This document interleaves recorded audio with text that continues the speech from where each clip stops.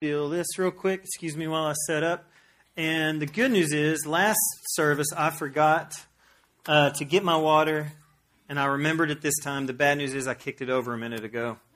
So if anybody wants to give me a water, that would be awesome. Yeah, okay, thanks. Yeah, you guys will have to excuse me if I periodically just stick my head in the trough. I mean, our baptistry. That's what I meant to say. Today is actually the last day in a series that we've been doing on Big Church and Little Church. Adam has spent 3 weeks previous to today talking about those, and then I'm wrapping the series up today. And if you haven't been able to catch those messages, I really encourage you to hit the audio archive. They're really good. Adam does such a good job. He certainly hears from the Lord, and just some really rich stuff talking about particularly the Big Church, just the brilliance of it. I mean, this amazing combination of people and gifts and things represented just in this room, for example. This is just one example. And how we all really need each other. And I'm not going to do... You're hilarious, thanks. Thank you. Thank you. I am very thirsty, so I'm going to make it my goal. Okay, that's good. I am going to make it my goal to get through all 4 of those by the end of the service. But Adam's just done a really good job setting the table. And today I'm really going to focus particularly on the value of the small church setting. We call them community groups here. But I'll call them a lot of different things throughout the course of the morning. Small groups, community groups, small church. But I'm basically, all that means the same thing in today's context. And really what I want to get at is that this is not just one of many options that we're throwing out to you. You know, it's a decent option or it's even a good option. But what we really want to try and hammer in is just how incredibly valuable meeting in the smaller group settings can be to you as a follower of Jesus. And we've got several scriptures today. There's one that I want to start off with. Adam really pulled a lot out of this passage.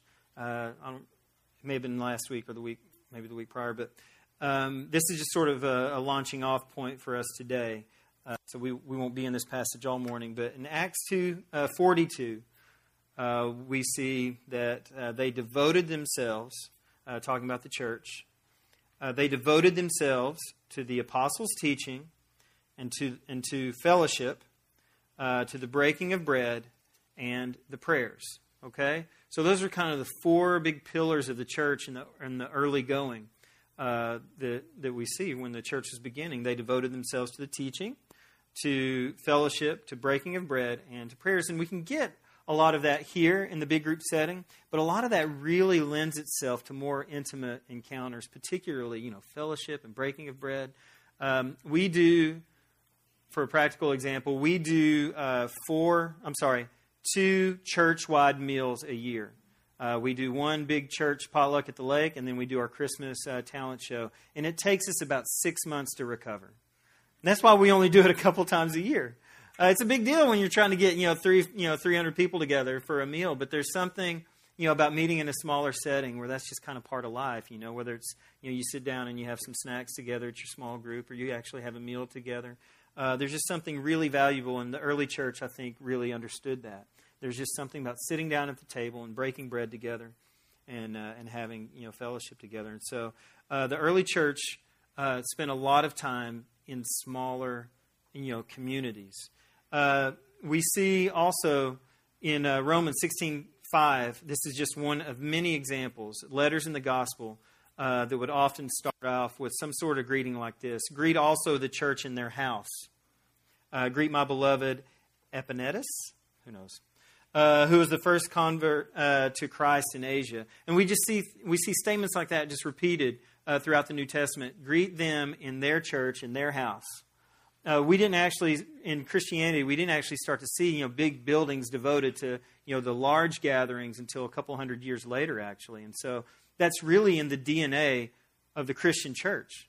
small groups meeting together, people's homes or in smaller gathering types of places. So clearly, we're fine.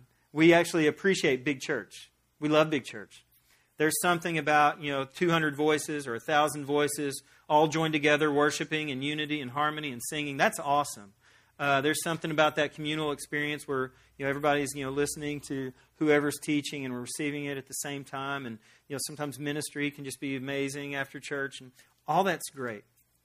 And so nothing I'm saying today is to take away from the value of big church. We just really want to spend some time this morning emphasizing how important the smaller group settings can be. Why is it so important?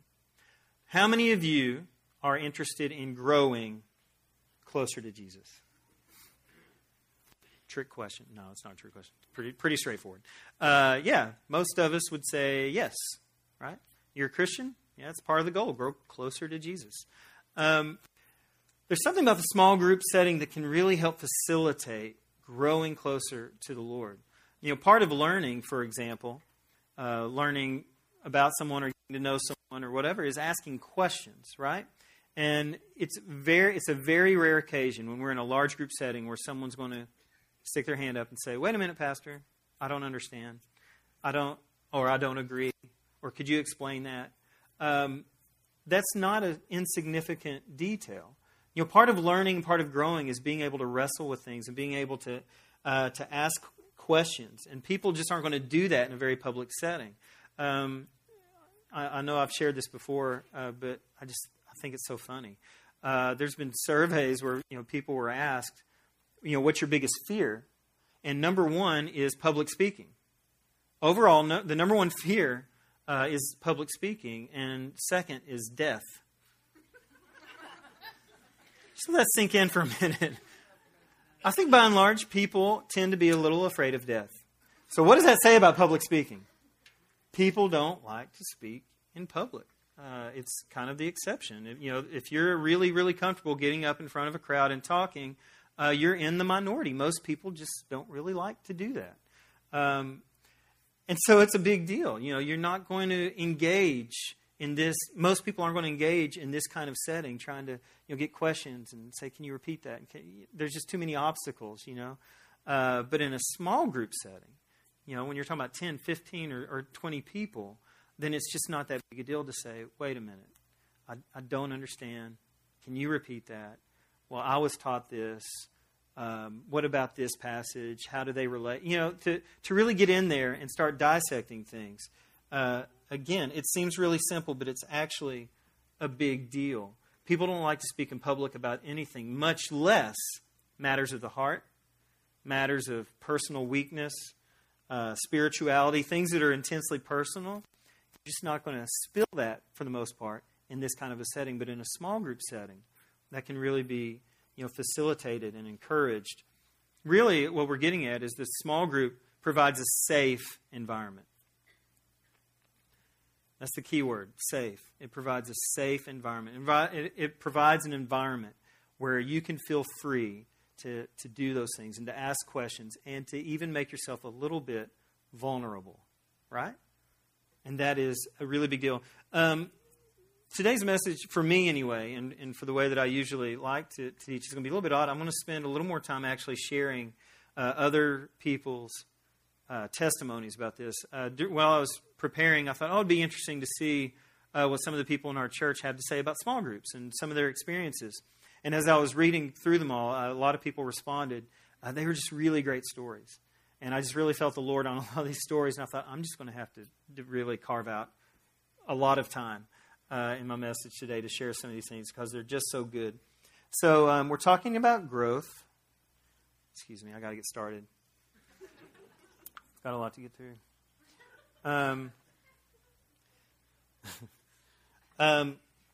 We're talking about growth, and so Lori Rogers, are you still in the house? She was at the early service.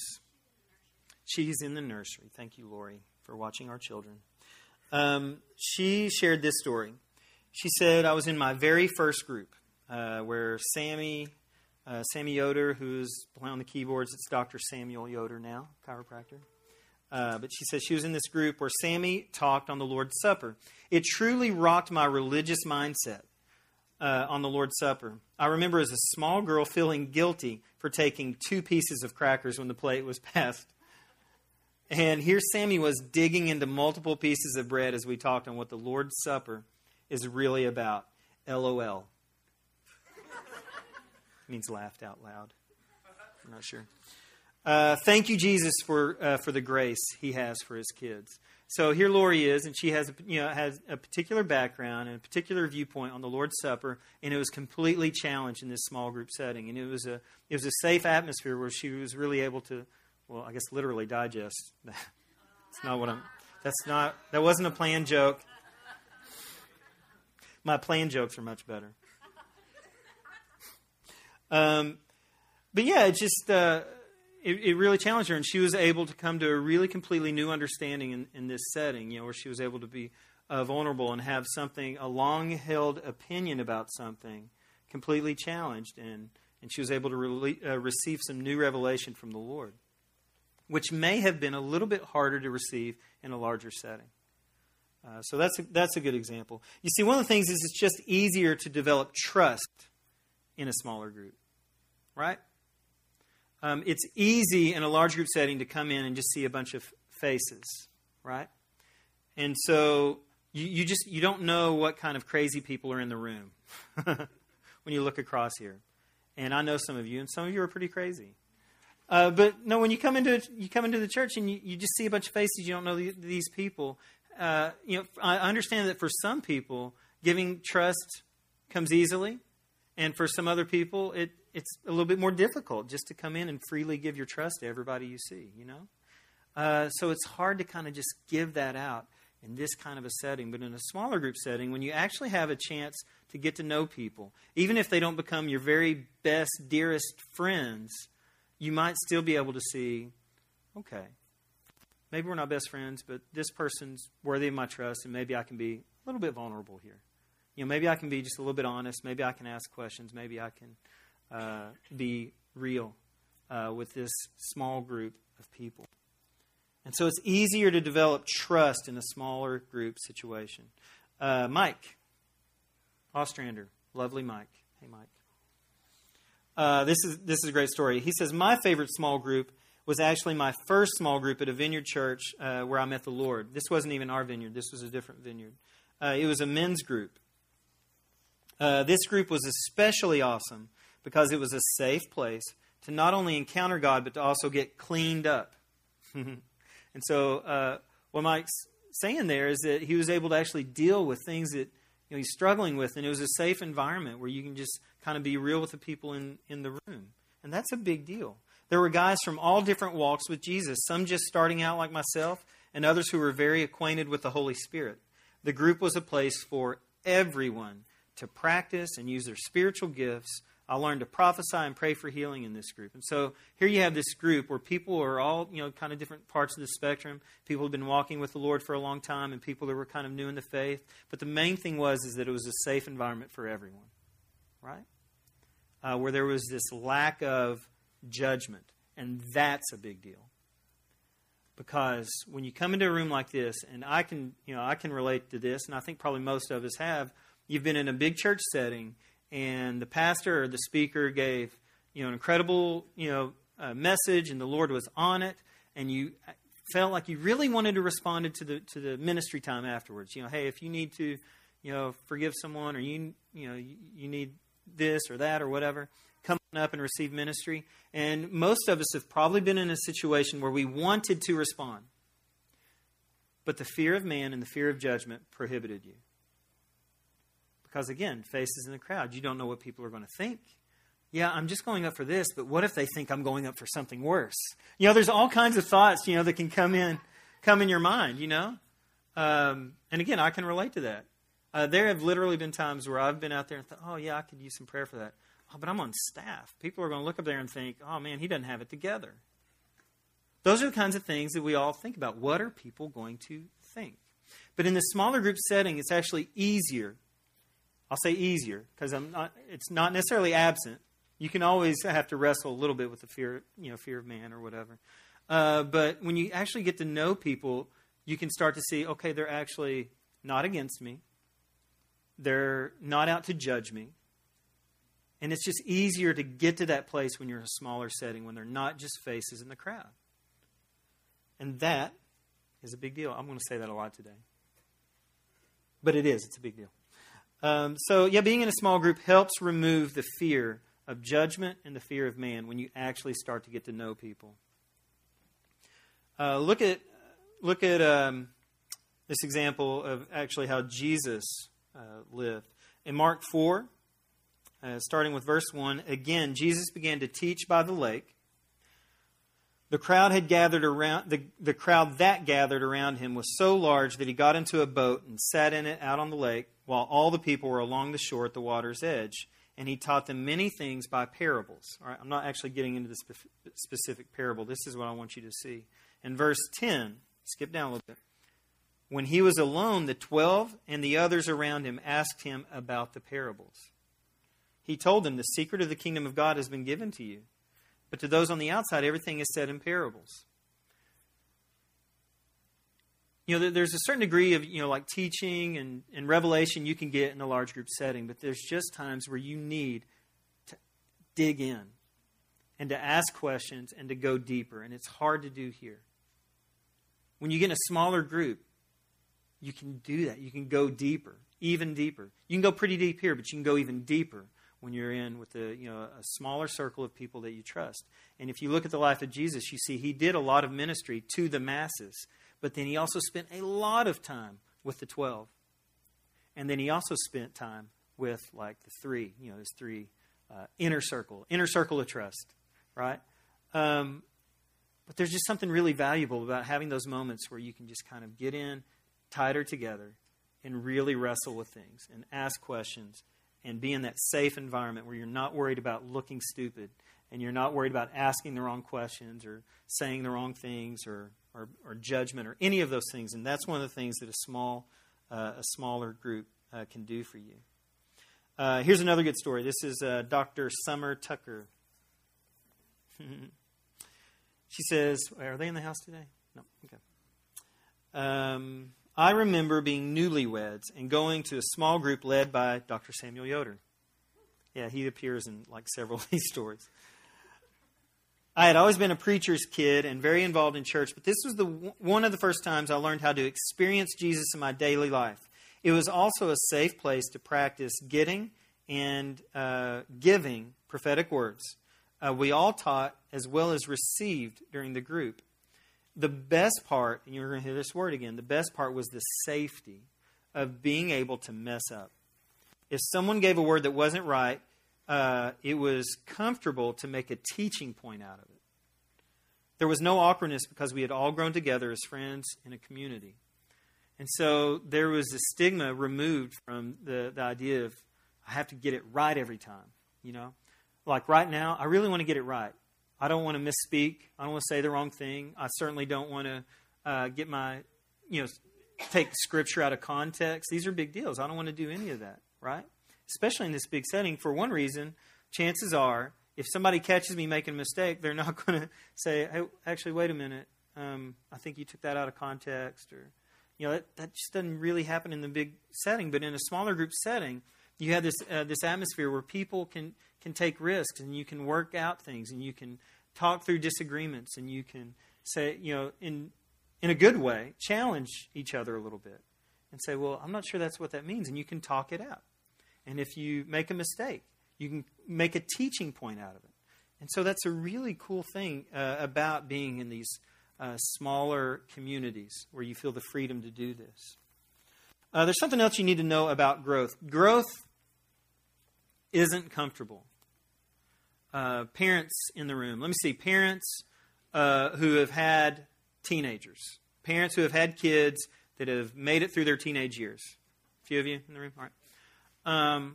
And I know this happens a little bit differently with each kid, but did any of you have kids that like hit a dramatic growth spurt in a short amount of time? Like, 6 inches in one day, right? Yeah, Grant. Hey, here's Exhibit A, right? It can actually be painful, right? When you grow like really fast, it can actually be painful. Children, small children, when they're teething, It's painful. It hurts. But it's good because it's a sign that they're growing. That's a good thing. Growth often is painful. And if it's not painful, then it's usually, at the very least, uncomfortable. It's stretching you. Growth requires taking risks. It requires being stretched. And so it's usually uncomfortable. And so one of the things that frustrates me sometimes with the church at large is that we feel like we have to make things harder on ourselves. There's difficulty built in. We like to say there's hardship and difficulty built in to the matrix. That's what we say around here. It's just built in. You don't have to go looking for it. It's challenging enough as it is. So sometimes we have this kind of fatalistic attitude. But one of the things about small groups that I like is that it's actually an opportunity to make something that's already uncomfortable and at times painful and make it less so. Because you can get in this smaller environment where you have support and you have encouragement and you can wrestle with these things and you can take risks, but it's safer. We actually have an opportunity to grow, but yet do it in a way that's less painful because of the small community that you can have around you. And it's really good. So let me challenge you with this. If you have just been living in extended season after season after season where you're not experiencing some kind of pain or some kind of discomfort or being stretched or taking risks, then chances are you aren't really growing. Because growth means all those things. Does that make sense? But the good news is that it doesn't have to be as hard. You can surround yourself with a group of people that can help walk you through those things. Hebrews 10, 24 through 25 says this. And let us consider how to stir up one another to love and good works, not neglecting to meet together as is the habit of some, but encouraging one another, and all the more as you see the day drawing near.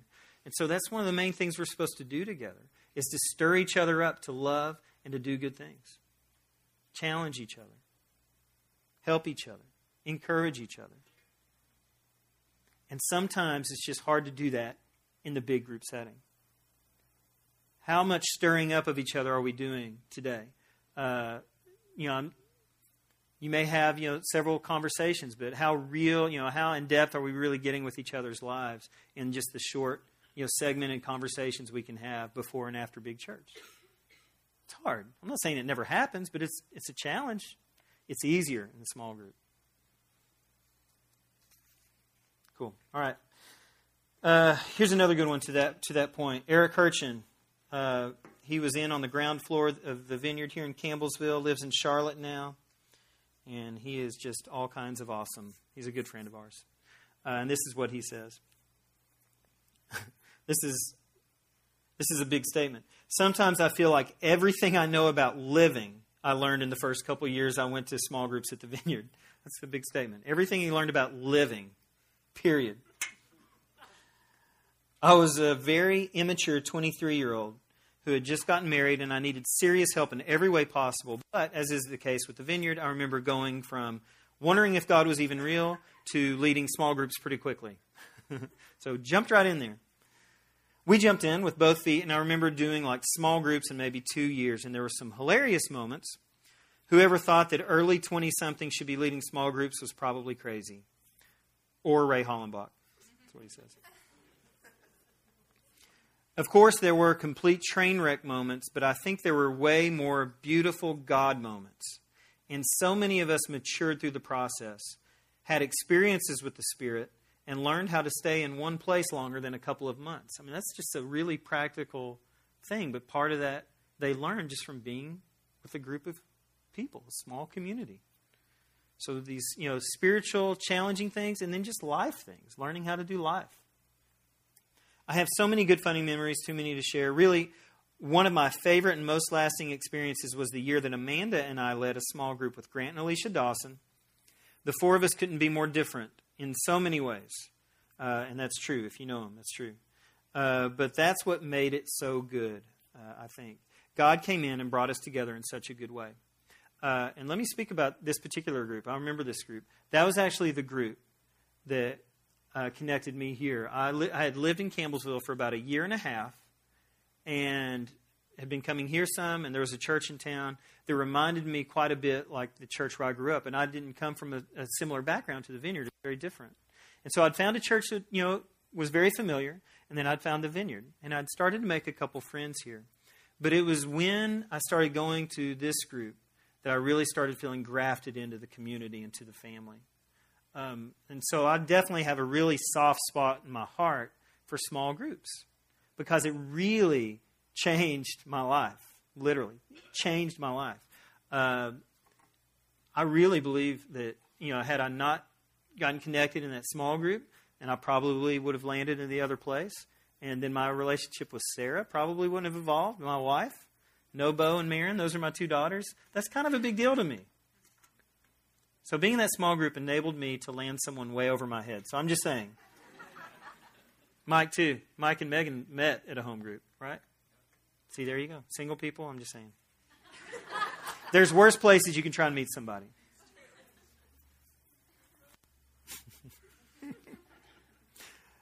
But yeah, that's a big deal.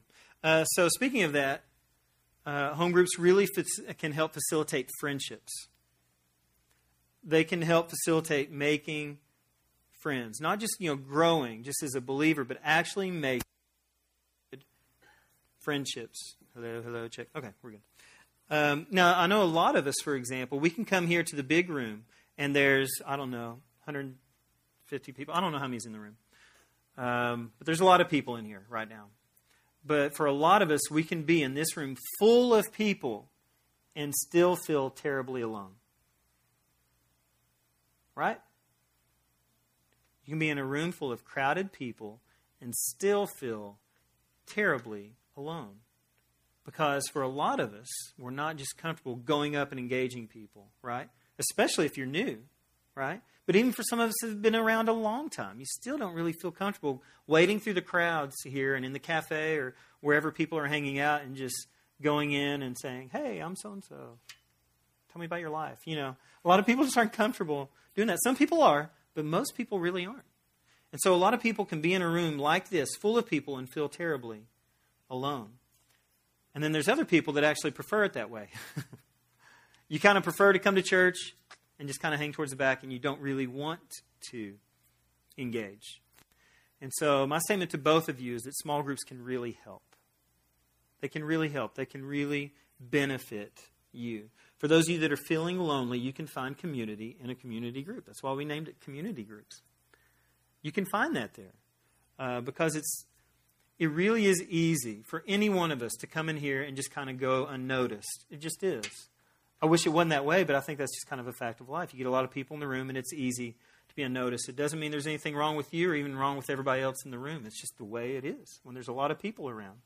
But when you're in a room full of 10, 15, 20 people, you're probably not going to go unnoticed. And so a community group could be the very thing you need to actually get connected to other people.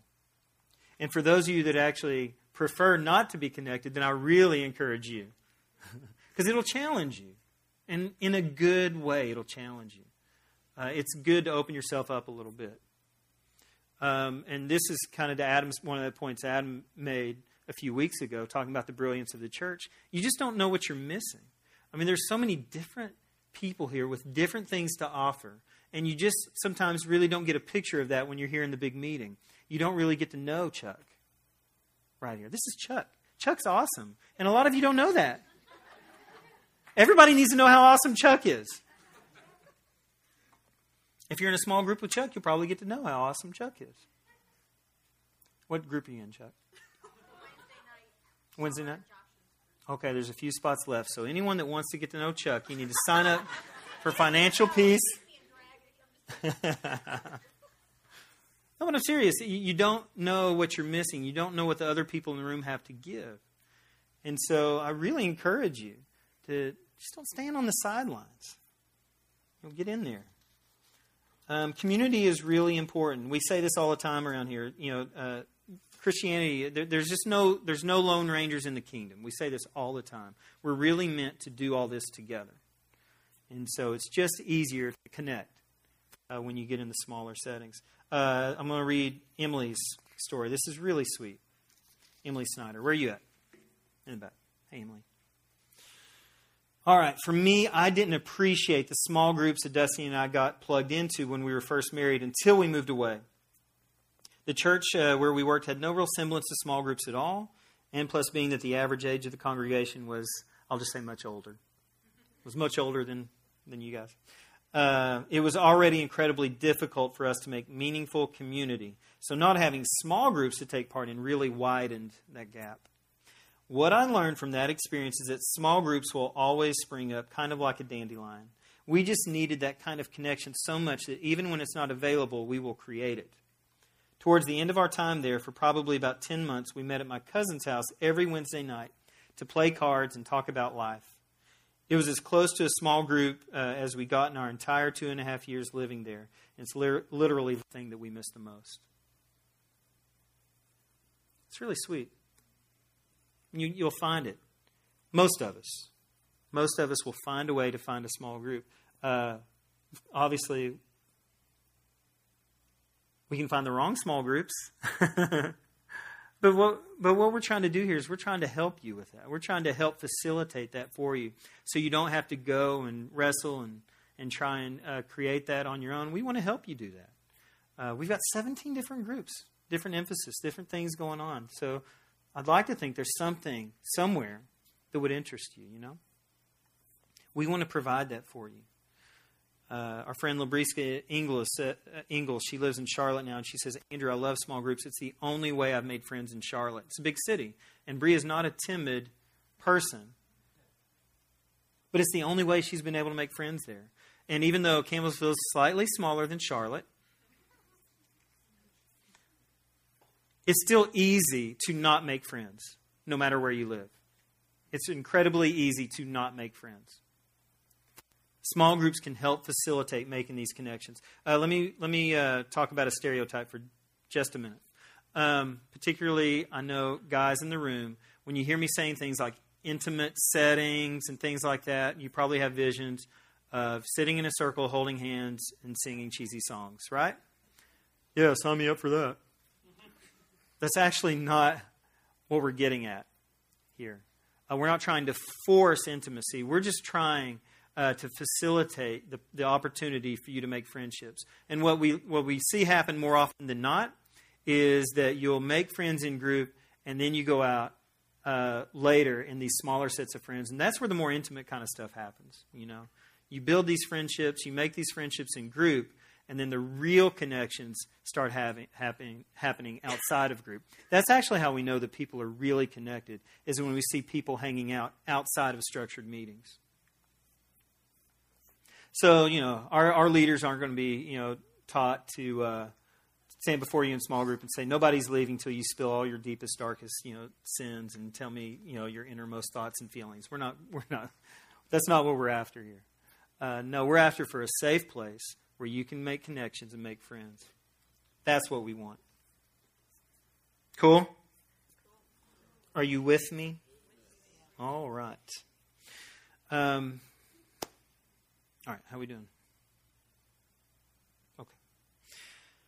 This is a really cool story that Kendall shared, Kendall Harden. Again, talking about friends and how, you know, different things people bring to the table. She said one of her favorite things happened in a group of about 2 years ago. They wrote out the dreams of their hearts, and they literally wrote out these dreams, and they've gone back and they've just kind of evaluated, and about 80% of the dreams that people had in their hearts have come to fruition in that time frame. Really cool. And she says, I love being in a setting where you can really encourage each other in such a personal way to go after each other's dreams. And so you have this group of people that are so different. They have so much to bring to the table. And you have this place where you can encourage people to, you know, to go after dreams and to do things like this. And it's just neat. And it's hard to have. It's just hard to do that here. In a small group, you can do stuff like that.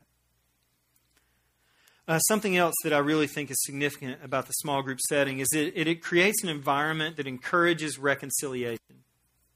This is huge. When you stay on the periphery, when you stay in the background, it's really easy when you're just looking at faces in the room that if the speaker says something that bothers you or offends you, or anywhere along the way somebody cuts you off in the coffee line, steps in front of you, something that offends you, you're gone.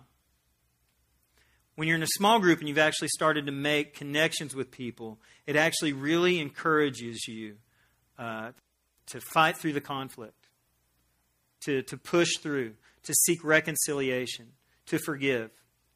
And it gives you extra motivation to try and make it work, which is actually a really good thing. My concern for people that just that have a tendency to do that, to stay on the outside, get offended, leave, stay on the outside, get offended, to leave, is that it just becomes a really vicious cycle and you never really are able to connect anywhere. Because if you're only waiting till the first offense comes, how are you ever really going to be a part of a family? And that's why one of the reasons Adam says, we don't do membership, normal membership here. One of the main ways we know you're a member is that you've been offended and you've chosen to stay. That's one of the big signs. You're part of the vineyard. Somebody said something that offended you and you just worked through it. Yeah, because when you actually know people,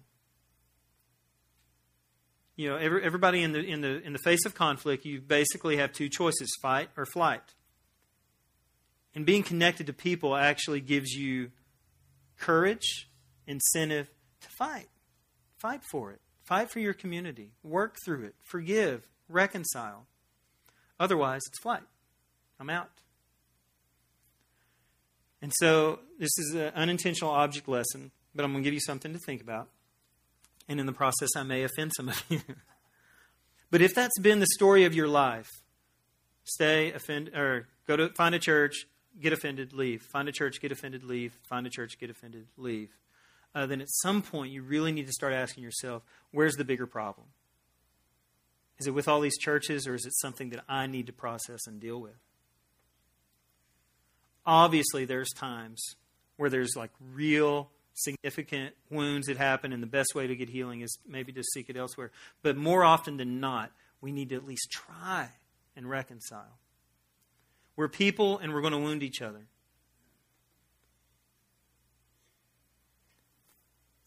Sometimes when that happens and you seek reconciliation, it's going to be cleaner than other times. Sometimes somebody will wound you and you'll go to each other and there'll be, instant forgiveness, and that wound will heal in such a way you just hardly know it was ever there.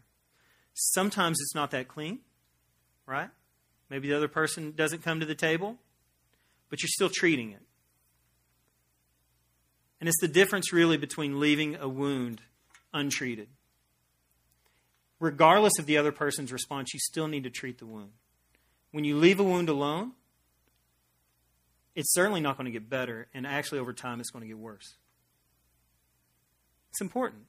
And being in these smaller communities, it gives you that extra incentive to actually try and treat the wounds. Seek reconciliation. Seek forgiveness. Again, big deal. All right. I'm going to have to move on. Another big thing about the environment of a small group is that it really encourages real personal encounters with the Lord and with the goodness of the Lord. We experience the goodness of the Lord in the house. We talked about it. We sang about it this morning.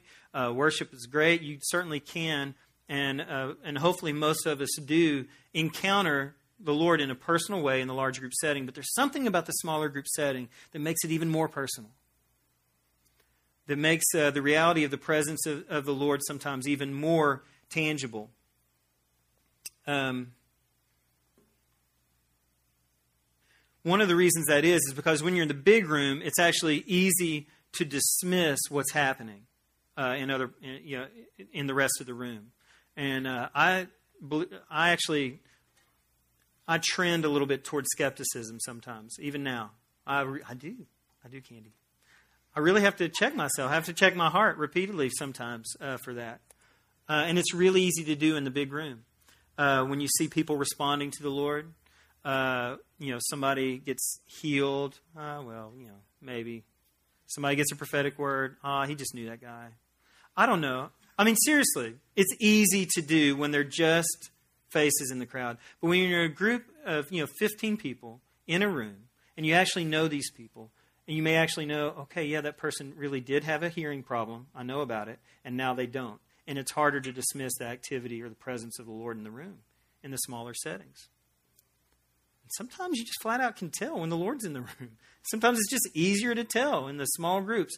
Man, the Lord is really here and He's really moving. So being a part of a smaller community can really help facilitate these kinds of encounters with the Lord. And question and it helps you to not question the authenticity of what's going on. Here's a good example of supernatural happening in a small group. Labriska, I mentioned her a minute ago. She says, at the Vineyard, I remember a home group at your house. She was talking about Sarah and I. That changed my life many times over. I was brand new to the Vineyard. I don't think I was a leader there in any way at that point. I think Dr. Ray was leading it. But I specifically remember a night when Adam was leading worship. The Holy Spirit came really strong, and Joe Hurchin got crazy in the good way. Hey, Joe. He was praying over people, and I was one of them. He prayed over my back to be healed. I had a lifelong lower back problem where my lower back bulged out. We called it my butt ball. That's what she called it. That's Labriska. It's her words. When Joe prayed for me, I fell down. When I got up, my butt ball was gone. I was healed. Really tangible. I mean, like physical evidence. Now, if you're seeing that from across the room, maybe you can dismiss it. When you're 3 feet away, it's a little bit harder to dismiss. And there's something about being in that smaller environment that really invites the presence of the Lord.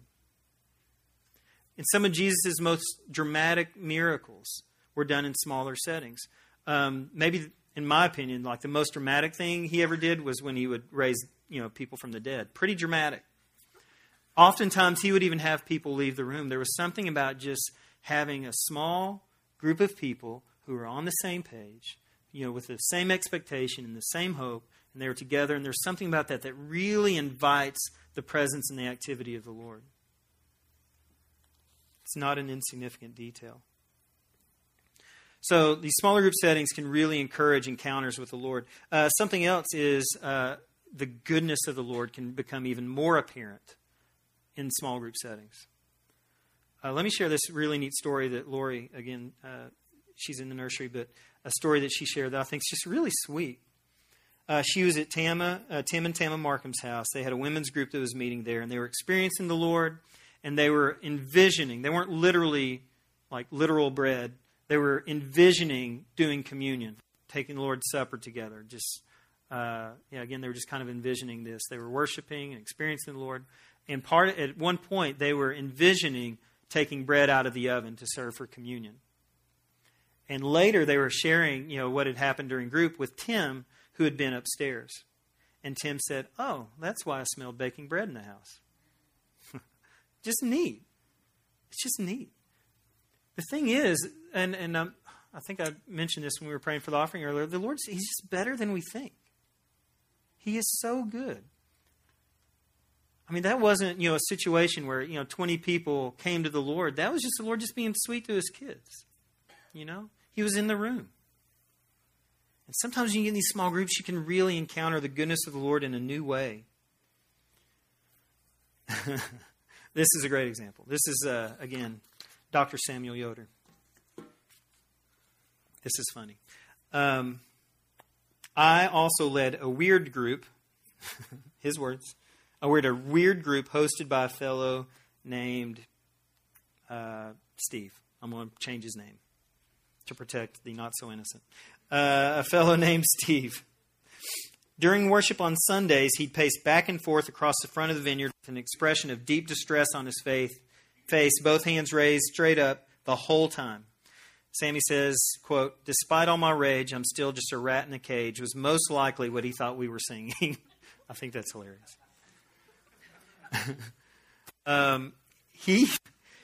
Sammy asked this guy to host his group. I believe Eric was leading worship for me, and I didn't even conference with him. Sorry about that, Eric. I asked him all this before I really got to know him. He asked him to host his group before he really got to know him. I realized I'd made a mistake when I found out that his roommate was a very hot, very lost female friend, who, of course, he wasn't sleeping with. And his DVD collection included the Girls Gone Wild series, which, of course, he didn't watch. Well, and this is the part that I really want to emphasize. All right, train wreck, right? Oh well, despite all of that, I recall some really good God moments, even in that ridiculous setting. The Lord is really hungry to meet with us. He doesn't want to hide from us. He is so eager to meet with us that even when we make silly choices like that you would think would really prohibit him from coming anywhere near us, he's still willing to come meet with us. You get a couple of people, the Scripture says, 2 or more, gathered in my name. He's going to be there. And there's just something so sweet about getting in these smaller groups that even if we make some mistakes along the way, the Lord still wants to meet with us. We're actually not disqualified. Now, we don't want to make mistakes, of course. You know, we want to choose better than that. But if we do, the Lord is just that good. He's better than we think. Okay. Dusty, this is really good. I'm going to share the last little bit of yours. I didn't get to share it last time. I'll skip to the end. Dusty was sharing a little bit about his experience with small groups and learning things and just the whole process. And then he says, this is Dusty back there. Hey, Dusty. Lately, I've been meditating on my journey and those gifts. And he was talking about, praying for people and some of the spiritual gifts. Lately, I've been meditating on my journey and those gifts. And I've come to realize that the only real ministry school that anyone needs is a loving community who is dedicated to walking with the Lord. That's what I found at the Vineyard, and that's what I realize I'm being equipped more and more each day by just living life with people here. And small groups are an important piece of that puzzle. It's really good. Yeah, just living life. And just with a community of people dedicated to walking with the Lord. It's really good. So these are the kinds of things that these small groups can actually provide for you. And I do want to quote, again, talking about the goodness of the Lord and being able to experience the goodness of the Lord in small groups. Reinhard Bonnke, who's a pretty noted theologian, not one of our home group leaders. He says some of the things that distinguish Christianity from the other world religions are that in the other world religions, you see that people, they're spreading their tables out, their sacrifices and all the things they have to do to get the approval and favor of their God. And yet for Christianity, it's the only one where the Lord is spreading the table out for his kids. He's coming to us. He's giving to us. He's not expecting us to earn from him. He's just that good that he's making the table for us. And the other thing, too, is, and along those same lines, the other world religions, people are having to just flat out pursue their gods. Again, earn their gods, but Christianity, our God is pursuing us. That is not an insignificant detail. He is that good. He is better than we think. All right.